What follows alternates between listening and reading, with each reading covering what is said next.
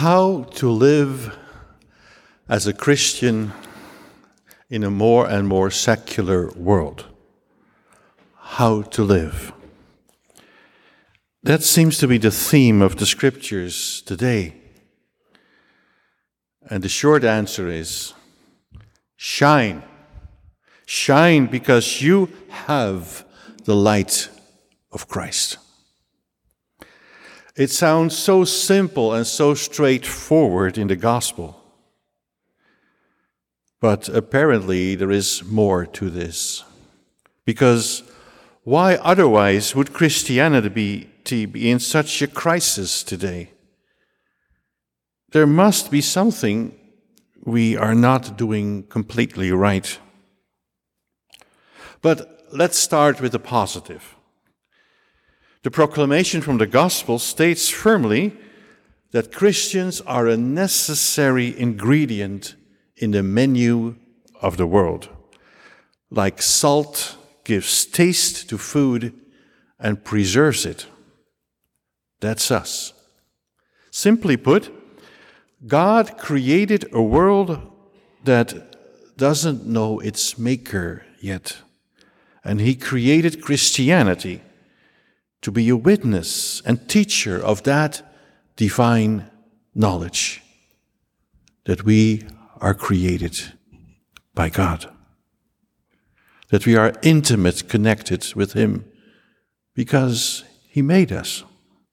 And He has a purpose for each one of us. And by that process of witnessing and teaching, we help to reconcile the world with itself. That is a great and holy mission of us Christians.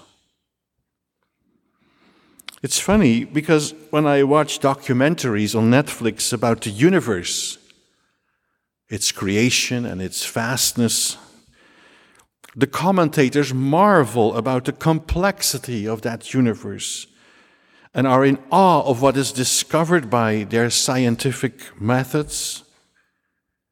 Beautiful.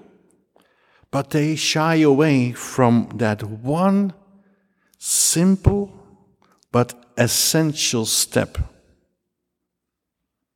That one simple, essential step in becoming fully human.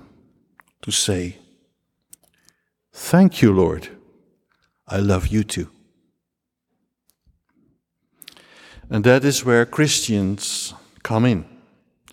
They must propose scientific theories that go beyond the imagination of those who are simply collecting data. One example, convinced of the rational and orderly nature of the universe, scientists continue to search for patterns and structures to understand how it all sticks together. They do that because they believe in the rational and structural origin of the universe. It's not that something that just happened by chance.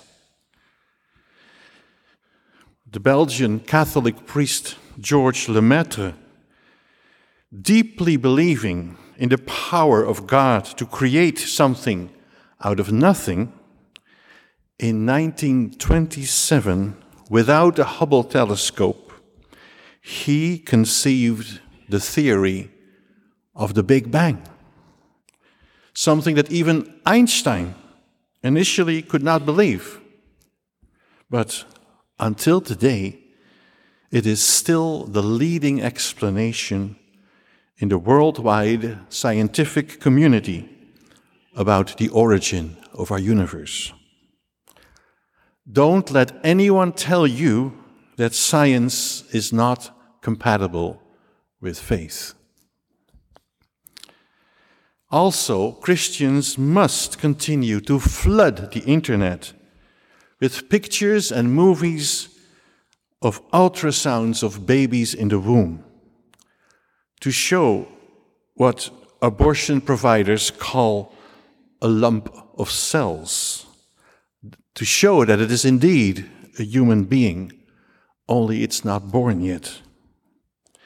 And they should continue to produce videos of expectant women who, against all odds, were able to choose life. Deacon Charlie, his wife Jessica, and Rick, our seminarian, are at this moment at the screening of a brand new movie called They Were Stronger. And I hope I can make that available for you this Lent. And thirdly, Christians must fight the evil of depression in their own lives and in their families. They must do that by learning how to trust in the Lord. If there was only one thing that the current opioid crisis reveals, is that we are in pain. We are in a deep spiritual pain that cannot be numbed. Not even by the 3 P's: power, pleasure, and possessions. Not even by fentanyl, a prescription drug that is 100 times more potent than morphine. A lethal dosage is only 2 milligrams, and you find it on the street. Just some sobering facts from the website of the DEA. Last year, about 110,000 people in the US died of a drug overdose. And in roughly 70%, fentanyl was involved. Brothers and sisters, that is 8 times the number of deaths caused by gun violence. 8 times. So what to do? Restricting the supply chain obviously doesn't work. We have tried that.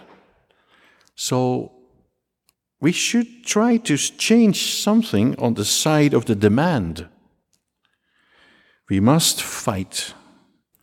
What we must fight is the idea with which we fool ourselves constantly that our needs need to be met before we can think about those of others.